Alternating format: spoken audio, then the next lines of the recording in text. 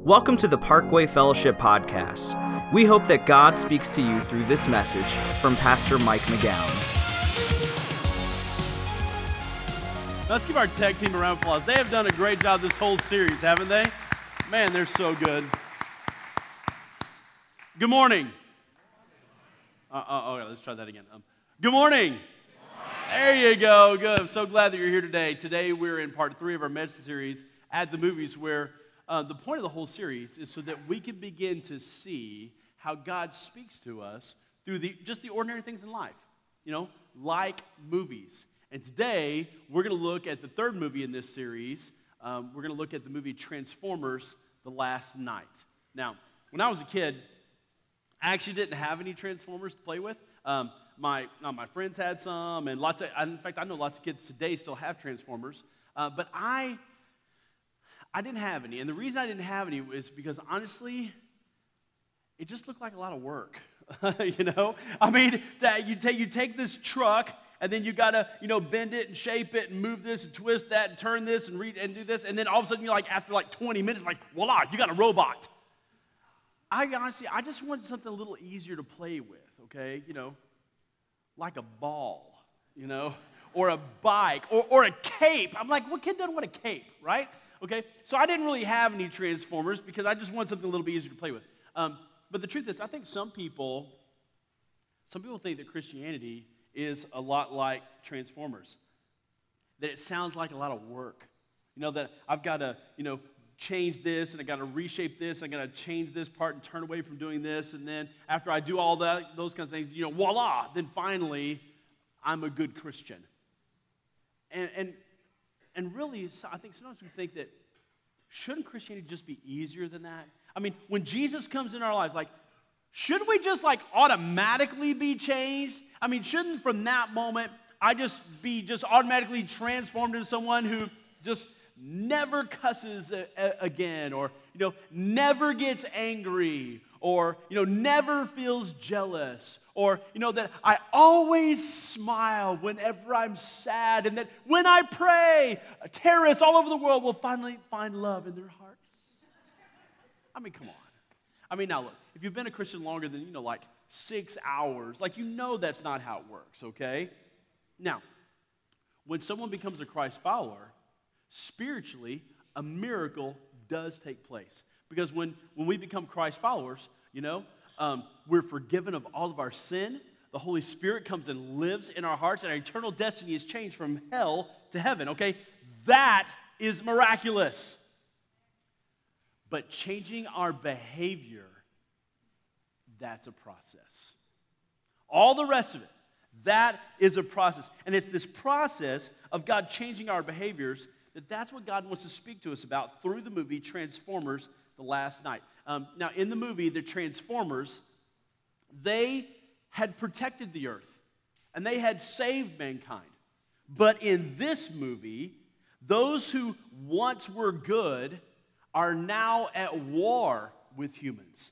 They're trying to take over the earth. And they seem like they have switched sides, because they're now trying to take the earth and transform it into a replication of their home planet, which was previously destroyed. And it's this seemingly switching of sides that I think God wants to speak to us today and communicate to us about this movie. Because look, what is so confusing to non-Christians about Christians is that we so often turn away from the God we say we trust. Let me say it again. What's confusing to non-Christians about Christians is that we so often turn away from the God we say we trust. And I'm telling you, it sends a very duplicitous message.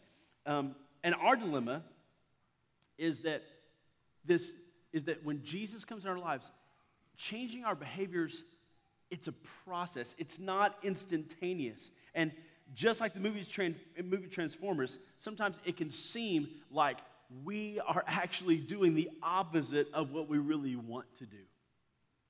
And I think most Christians, most people who want to become Christ followers, they want to be the person God wants them to be.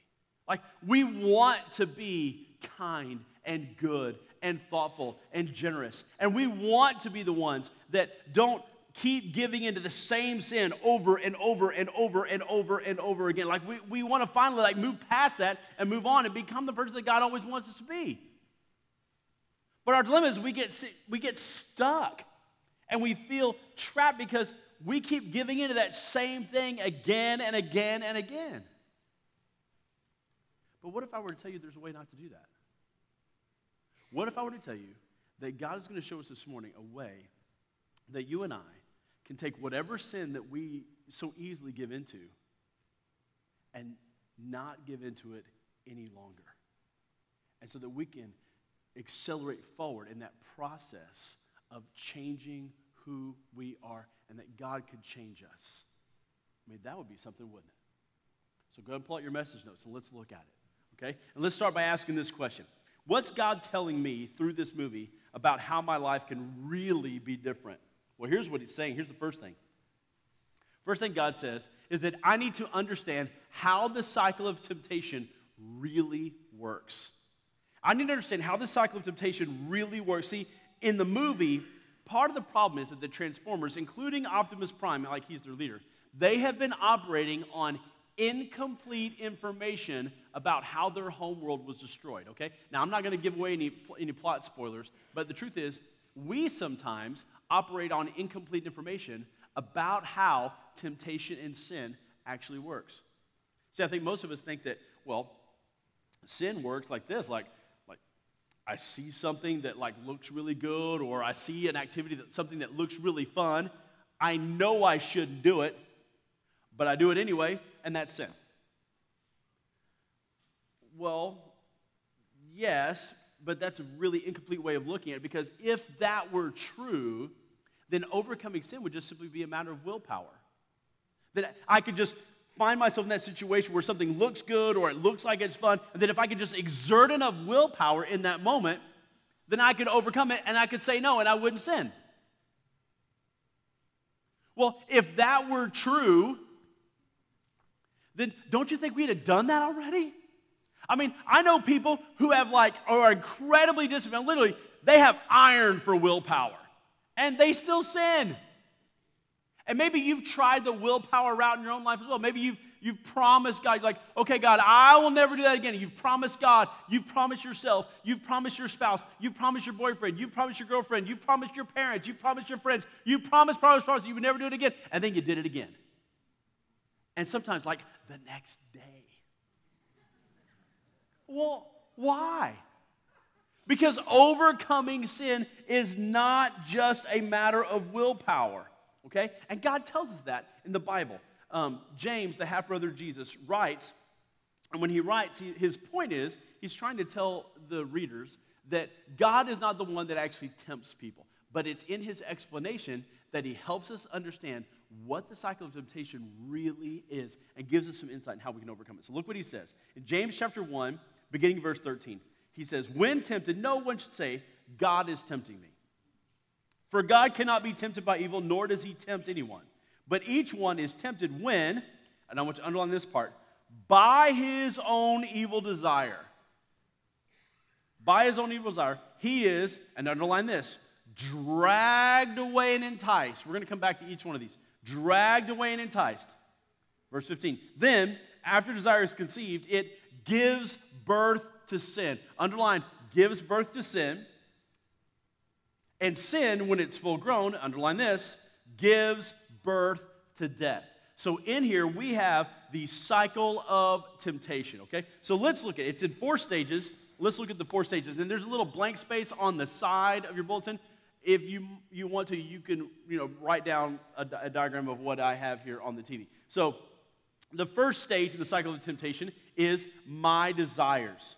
It all starts with my desires. And here, James tells us that it starts with our sinful desires. So these are desires that are basically self-serving. They're all about us. It's things that we know are wrong, but yet we want them anyway. Now, here's the thing about sinful desires. They're different for every person. For one person, the one they give into a lot is like lust. Or another person, it's jealousy. Or another person, it's rebellion against authority. Or, another person, it's self-promotion. Or another, it's obsession with money. But the point is, the desires are different for different people. But get this, our desires are also different at different stages in life. Okay, think about that. The things you struggled with as a teenager are different than what you struggled with as a young adult, which are different than what you struggled with when you had kids, which are different what you struggled with than when you were an empty nester. So not only are the desires different for every person, but then they're different for each person at each stage of life. Okay? But the point that he's trying to make is this, is that all sin starts with desire. It all starts at this first stage with my desires. But then it moves to the second stage, and the second stage is the bait. It moves to the bait. Now, in the verse, I had you underline, dragged away and enticed, okay? That's actually, in the original language, that's actually a fishing term. It's used to describe when you dangle bait in front of a fish to entice it to come out of its safe retreat to take the bait so that it can be dragged away. So it's talking about bait here. So look, when it comes to you, have you ever noticed that whatever it is, whatever your desire is, whatever your sinful desire is, that there is always an opportunity to give in that desire? No matter how different our desires are, there's always an opportunity to give into it. So if your desire is lust, that there's, no matter what website you're looking at, there are always like an inordinate number of like teaser, scantily clad ads at the bottom to look at. There's always that enticement. That if your temptation is anger, that there's always somebody that's around you that just seems to just pick and rile you up. That if your temptation is to drink too much, that there's always people offering to, hey, come out with us after work or come meet me at this place, and there's always alcohol served. Have you noticed that if your temptation is to overeat, that there's always somebody bringing you dessert? I mean, have you ever wondered why nobody brings you asparagus? Because that's not very tempting. There's always somebody there offering you bait. Because look, the devil will make sure that there's always a bait that matches your desire. That's true. Okay? The third stage is this. The third stage is the choice. It's the choice. Now, in this verse, James changes metaphors. He says that he talks about it gives birth to sin. So he goes from fishing to giving birth. And so I guess he just want to make sure he included both men and women in his analogy here. But he says that when you give into your desire, it's basically like making the choice to conceive a child. It's a choice that you make. Now, sometimes sin doesn't really feel like you're making a choice. Sometimes it just feels like a reaction. You know, like when your kids, when like they just push your buttons and push your buttons and push your buttons and push your buttons until finally you just, blow up and lose control. Or kids, like when your parents, they just go on and on and on and on and on until you finally just lose it and you become disrespectful and angry at your parents. Look, it sometimes feels like sin is not much of a choice, but it's more of a reaction. But the reason it feels that way is because you never chose to react any differently. It's still a choice. You just have to choose in advance to react differently. But regardless, the devil makes sure that there's the right kind of bait at the right time to tempt you to make a choice, and when you sin, you choose to make it, okay? But then there's the fourth part, the fourth stage. The fourth stage is the consequence. It's the consequence. And so Paul says that that's when sin gives birth to death. Look, and don't get hung up on the, like, when it's full-grown part. It doesn't mean that, like, sin has to grow up. It just simply means that sometimes it takes a long time for you to see the depth of the consequence of a sin. But look, sin always has a consequence. Whether that consequence is distance from God or distance in relationships that you have, or whether it's a legal consequence or financial consequence or a spiritual consequence. Look, every sin has a consequence. And the ultimate consequence for sin is that it separates us from God permanently. So what does God want us to do? Well, you would think that God would tell you that the place to break the cycle of temptation is here. It's at the choice. That, like, if I could break it right here, then I would never make a choice and so that I would never sin. You would think that's where God would say is the best place to break the cycle of temptation. But that's not what God says. That's not what the Bible tells us to do. In fact, it tells us that we need to break it in two other more effective places. And those really are our next 2 points today. So write this down. Number 2 is this. Don't go near the bait. Don't go near the bait. Look, in the movie, the reason the Transformers are at war with humans is because they want our planet, okay? And so our planet is the bait. So if the Transformers weren't on our planet, they wouldn't be at war with humans. And if they weren't at war with humans, there wouldn't be a 5th Transformers movie. I mean, now, clearly we can't have that. So here's the deal. Our Heavenly Father tells us that the best place to break the cycle of temptation is here. It's at the bait. Because if I can break it and never be exposed to the bait, never have the bait, then the cycle stops. It breaks at that point. And that's what God's trying to tell us. So, okay, let me give you an example, okay? Let's take sexual sin as an example, because nobody in this room has ever struggled with that, okay? So let's just take sexual sin as an example, okay? And by sexual sin, I mean anything from looking lustfully at someone to pornography to adultery and literally everything in between, okay? So let's just take sexual sin as an example. And here is what God says. In Proverbs, God is talking to a young man about how to avoid an adulterous woman. Look what God says in Proverbs 5:8. It says, "Keep to a path far from her. Do not go near the door of her house." Look, and this passage isn't being sexist. The same would apply for how a young lady should respond to a young man who's only got one thing on his mind. God says, don't go near their path. Don't even go near their house. Just stay as far away as you can. Basically, don't go near the bait.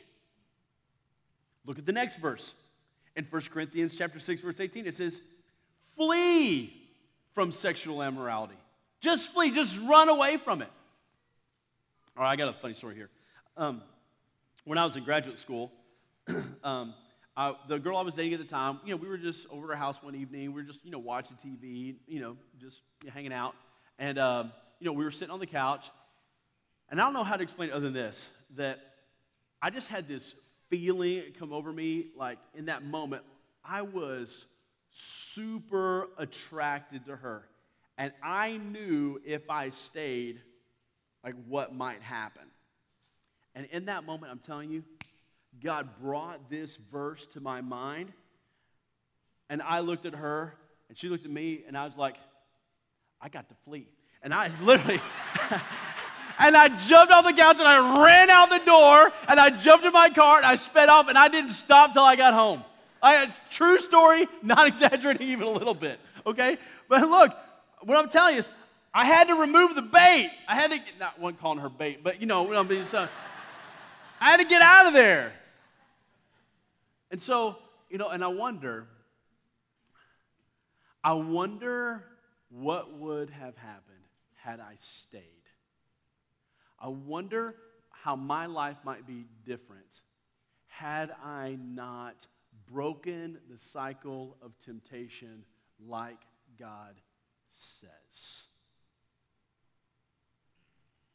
The same is true for you. I mean, it's what you've got to do. You've got to just simply remove the bait. And look, here's the thing. If you don't have some sort of ironclad protection on your phone, on your kid's phone, on your computer, on your devices at home, literally on iPods, on every electronic device, I'm telling you, you're just being foolish. You're just allowing way too much bait to come before way too many eyes. You need to change that immediately. Look, and if you need to make decisions to not go out after work because what happens after work gets you in trouble, then remove the bait and quit going out after work. Go home. All right? If you need someone else to do the grocery shopping because bad stuff just falls into the basket, okay, then let somebody else do the grocery shopping. I mean, whatever you got to do to remove the bait. Look, if you need to just walk out of the room because there's someone else in the room that just riles you up in that moment, then you need to walk out of the room, remove yourself so that you can come back later and talk it out when you're calm. So look, for you, whatever it is, identify whatever the bait is for you and remove yourself from it. That's the way you break the cycle of temptation. Okay? Now, there's a second way. Here it is. And this is actually our third point this morning. Ask for the gift of seeing the consequences. Ask for the gift of seeing the consequences. I mean, this is so incredibly powerful. In the movie, Optimus Prime, he's the leader of the Autobots. Those are the good Transformers. He comes to a place where he realizes, get this, that it was his actions that ultimately led to the destruction of his home planet. That basically it was something that he did that led to the destruction of his home planet. And if he had only known what the consequences of his actions were going to be, he would have chosen so incredibly differently. I mean, how many times you've said that kind of thing in your own life? If I had only known then what I know now.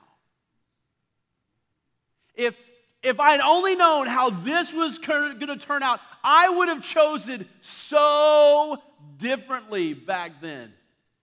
And so basically what God is saying to you and saying to me is like, look, you need to break the cycle of temptation here when it comes to the consequence. This is the place that you want to break the cycle of temptation. And isn't that why James warns us in the Bible? Isn't that why God warns us about sexual sin and to flee and to not go near the door of their house? Because look, more than anything, our Heavenly Father doesn't want us to learn things the hard way. More than anything, your Heavenly Father wants you to understand and know that if you make this choice, there's going to be so much pain and so much hurt and so much damage and so much destruction and so much shame and so much remorse and so much regret and so much of I wish I had never and if I had only known that. God says, look, there's so much that I don't want you to learn that way.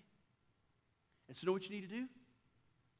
You need to ask God to help you see what is the future consequence of my present action.